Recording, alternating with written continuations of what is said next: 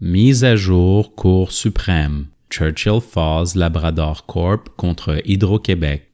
2018 CSC 46. Résumé. En 1969, la compagnie Churchill Falls Labrador Corporation Limited et Hydro-Québec signent un contrat fixant le cadre juridique et financier relatif à la construction et à l'exploitation d'une centrale hydroélectrique sur le fleuve Churchill au Labrador.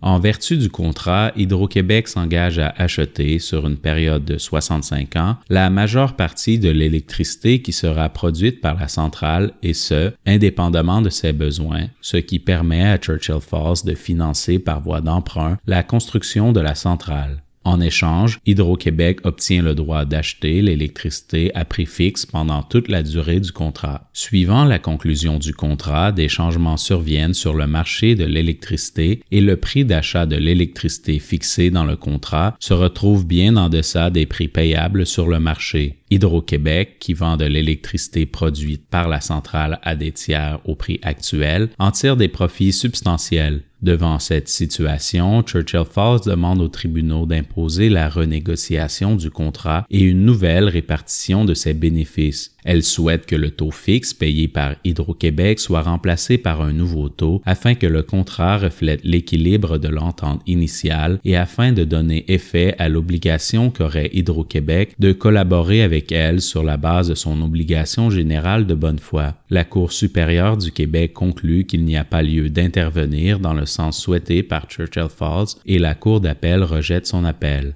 Arrêt. Le juge Rowe est dissident. Le pourvoi est rejeté. Les juges Abella, Moldaver, Karakatsanis, Wagner, Gascon, Côté et Brown. Au regard de la nature du contrat et des obligations de bonne foi et d'équité, Hydro-Québec n'avait pas l'obligation de renégocier le contrat lorsque celui-ci s'est révélé être pour elle une source inattendue de profits substantiels. En droit civil québécois, il n'existe aucun fondement légal étayant la demande de Churchill Falls. La Cour ne peut ni modifier le contenu du contrat, ni obliger les parties à en renégocier certaines modalités, ni imposer un partage des bénéfices différents de celui qu'il prévoit. L'interprétation et la qualification du contrat en l'espèce sont des questions mixtes de fait et de droit. Puisqu'elle porte sur un ensemble particulier de circonstances qui n'est pas susceptible de présenter d'intérêt à titre de précédent, l'interprétation et la qualification du contrat par le juge d'instance ne peuvent être renversées qu'en cas d'erreur manifeste et déterminante. Aucune erreur qui justifierait de renverser les conclusions de fait du juge d'instance sur le paradigme du contrat, sur sa qualification et sur son interprétation ne se dégage. Le contrat intervenu ne peut être qualifié de contrat de coentreprise ou de contrat relationnel. Le contrat de coentreprise prend forme lorsque des entreprises choisissent de s'associer et de collaborer à la réalisation d'un projet en investissant chacune des ressources et en partageant les profits du projet. En l'espèce, la preuve ne révèle pas de volonté des parties de former une société ou d'intention d'assumer ensemble la responsabilité financière ou logistique du projet au-delà de la simple collaboration nécessaire à l'exécution de leurs prestations respectives. Les caractéristiques généralement associées au contrat de coentreprise sont donc absentes de la relation entre les parties. Quant au contrat relationnel, il établit les normes d'une coopération étroite que les parties souhaitent maintenir à long terme et met l'accent sur la relation entre les parties ainsi que leur capacité à s'entendre et à collaborer. Il définit de manière très peu détaillée leurs prestations respectives. Par conséquent, il exige une collaboration somme toute plus active que le contrat transactionnel. Le contrat entre les parties prévoit une série de prestations déterminées et détaillées plutôt qu'une coordination économique flexible. La participation de chacune des parties est clairement quantifiée et définie, aucune prestation importante ne restant à définir. Cela témoigne de l'intention des parties que le projet se déroule suivant la lettre du contrat et non en fonction de leur capacité à s'entendre et à collaborer au jour le jour pour combler d'éventuelles lacunes contractuelles. La longue durée du contrat et son caractère interdépendant n'indiquent pas en soi que le contrat est relationnel. Le contrat ne contient pas de clauses implicites qui imposeraient à Hydro-Québec un devoir de collaboration et de renégociation des prix convenus. Au terme de l'article 1434 du Code civil du Québec, des obligations implicites peuvent découler de la nature d'un contrat lorsqu'elles s'inscrivent dans son économie générale et semblent nécessaires pour que le contrat soit cohérent. Cependant, de telles clauses implicites ne doivent pas simplement ajouter au contrat d'autres obligations susceptibles de l'enrichir. Elles doivent combler une lacune. En l'espèce, l'économie du contrat ne comporte aucune lacune ou faille exigeant de lire dans celui-ci une obligation implicite de collaboration et de renégociation des prix convenus pour le rendre cohérent. Rien n'indique que les prestations des parties seraient incompréhensibles, sans fondement ou sans effet utile en l'absence d'obligations implicites incombant à Hydro-Québec de collaborer avec Churchill Falls au-delà des exigences ordinaires de la bonne foi ou de redistribuer des profits inattendus. La théorie de l'imprévision ne peut servir de fondement pour obliger Hydro-Québec à renégocier le contrat. Cette théorie, une règle de droit privé reconnue dans certains ressorts de droit civil, permet d'obliger les parties à un contrat à le renégocier lorsque des événements imprévus rendent l'exécution de ces obligations excessivement onéreuses pour l'une d'entre elles. Cependant, elle ne peut être invoquée s'il est manifeste que la partie désavantagée par le changement de circonstances a accepté le risque de tels changements surviennent et elle s'applique uniquement lorsque la situation nouvelle rend le contrat moins avantageux pour l'une des parties et non simplement plus avantageux pour l'autre. Elle ne s'applique pas dans les cas où les parties touchent les prestations et bénéfices que le contrat prévoit ou leur a alloués. Or, cette théorie n'est pas reconnue dans le droit civil québécois actuel. Tout développement de notions s'apparentant à l'imprévision en droit civil québécois doit tenir compte du choix du législateur de n'avoir pas fait de cette théorie une règle universelle. Au surplus, même là où elle est reconnue, la théorie de l'imprévision est assortie de conditions d'application limitées à des circonstances strictes qui ne correspondent tout simplement pas à celles des parties en l'espèce. Ces dernières ont ciment alloué le risque de fluctuation des prix de l'électricité à Hydro-Québec et les changements sur le marché n'ont eu ni l'effet de faire augmenter le coût d'exécution des prestations de Churchill Falls, ni de faire diminuer la valeur des prestations qu'elle reçoit d'Hydro-Québec. Churchill Falls a au contraire continué de recevoir précisément ce que le contrat lui a octroyé ainsi que les bénéfices y afférents. Les notions de bonne foi et d'équité n'imposent aucune obligation de renégociation à Hydro-Québec. L'introduction du devoir de bonne foi dans le Code civil du Québec témoigne de la volonté du législateur de tempérer les principes de la force obligatoire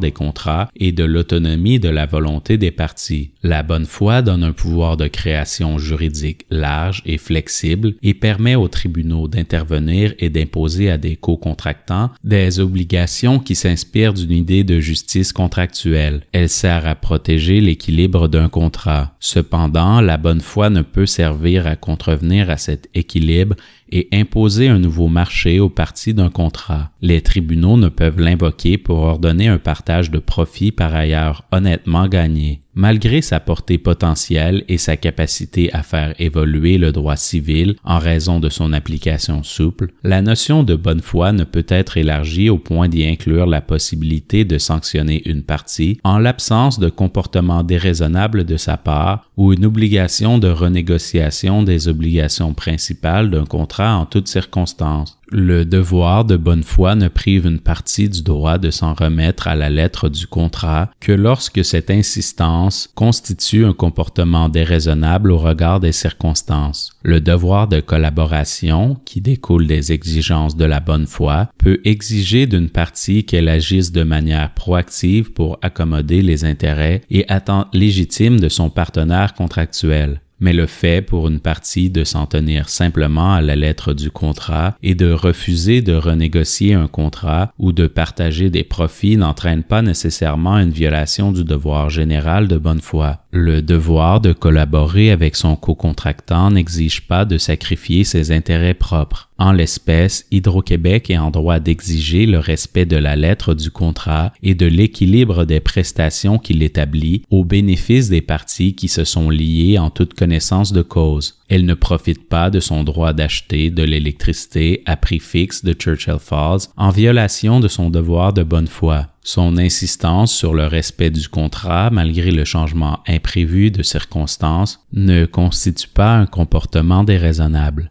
De plus, Hydro-Québec tient compte des intérêts contractuels légitimes de Churchill Falls puisqu'elle ne l'empêche pas de profiter des avantages qui lui échoient en vertu du contrat. Aucun acte qu'elle pose ne menace de déstabiliser l'équilibre contractuel. En conséquence, Hydro-Québec n'a pas l'obligation de collaborer avec Churchill Falls pour mitiger les effets du contrat. L'ampleur des bénéfices qu'Hydro-Québec tire en vertu du contrat ne justifie pas de le modifier pour la priver de cet avantage. Quant à l'équité, elle ne peut être invoquée pour appuyer les réparations recherchées car elle servirait alors à introduire indirectement dans le droit québécois de manière universelle soit la lésion, soit l'imprévision. Reconnaître que le changement dans les circonstances des parties à un contrat justifie à tout coup la renégociation de celui-ci, au nom de l'équité, heurterait violemment l'intention législative à l'effet contraire. L'équité n'est pas malléable au point de la détacher de la volonté des parties et de leur intention commune. Aucun élément de la relation entre Churchill Falls et Hydro-Québec ne justifie une telle intervention dans les circonstances du présent litige. Il n'y a aucune inégalité ni vulnérabilité dans la relation.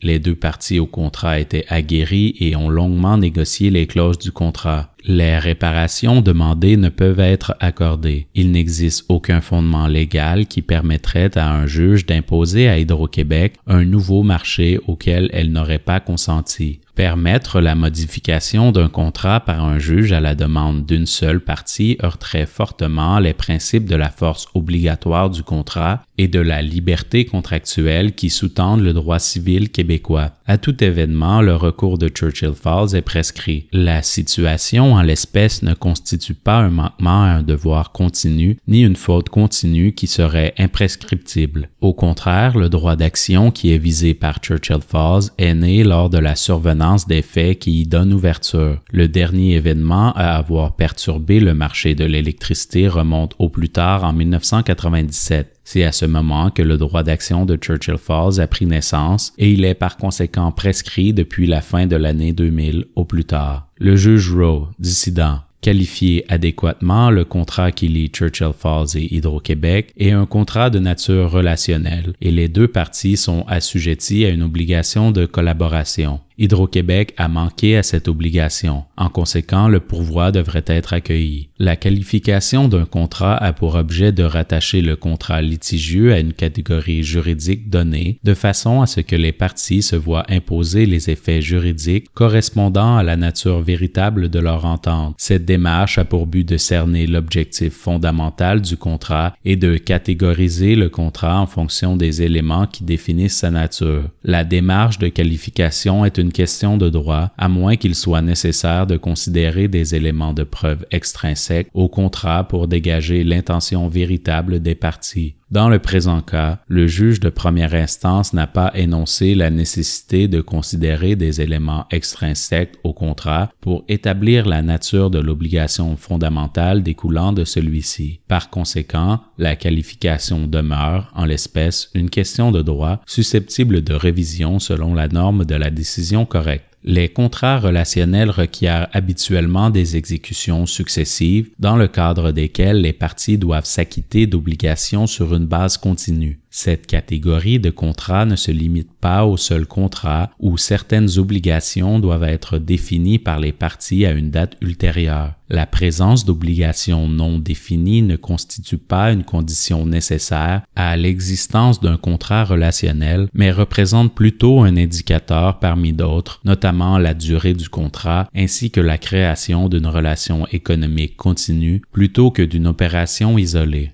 Dans le présent cas, le contrat en litige n'est pas un simple contrat de vente. Il établit une relation de collaboration entre les parties et constitue le cadre d'une relation d'interdépendance à long terme. Cette conclusion est étayée par le langage utilisé dans le contrat. Premièrement, l'accord indique clairement que les deux parties estimaient que le projet requérait une interaction et une collaboration continue entre elles. Deuxièmement, les parties se sont engagées à s'entraider pendant l'exécution du contrat afin qu'il soit mené à bien. Troisièmement, les parties ont explicitement envisagé qu'il leur serait nécessaire de se consulter et de procéder conjointement à des décisions, discussions et révisions. Lorsque l'on examine le cadre général des droits et obligations des parties, la véritable nature de l'accord devient apparente. Il s'agit d'un contrat relationnel. La qualification d'un contrat détermine les conséquences juridiques qui se rattachent à cette qualification, notamment certaines obligations implicites qui en constituent des compléments nécessaires et reflètent l'intention présumée des parties. L'inclusion d'une obligation implicite est justifiée lorsqu'une personne raisonnable, se trouvant dans les mêmes circonstances, estimerait qu'il existe un lien important et intrinsèque entre les modalités implicites et la nature du contrat. Le tribunal n'a pas à conclure qu'un contrat est ambigu, incompréhensible ou encore sans fondement ou sans effet utile avant d'y inclure une obligation implicite. Dans le cadre de contrats relationnels, tant la bonne foi que l'équité fournissent des indications sur la façon de définir la portée et le contenu d'obligations implicites, y compris l'obligation implicite de collaboration. La bonne foi implique une attitude qui maximise, pour chacune des parties, les avantages du contrat. Dans les cas où les parties doivent travailler de concert afin de réaliser, sur une longue période, l'objet de leur accord, la nature relationnelle du contrat leur impose une obligation accrue de bonne foi. De même, l'équité constitue un moyen de remédier aux imperfections d'un contrat et de rétablir l'équilibre lorsque la répartition des fardeaux et des avantages en découlant n'est pas en adéquation avec le régime qu'on entendait établir. Bien que les tribunaux ne puissent pas modifier ou réviser des contrats, ils peuvent imposer ce qui semble équitable,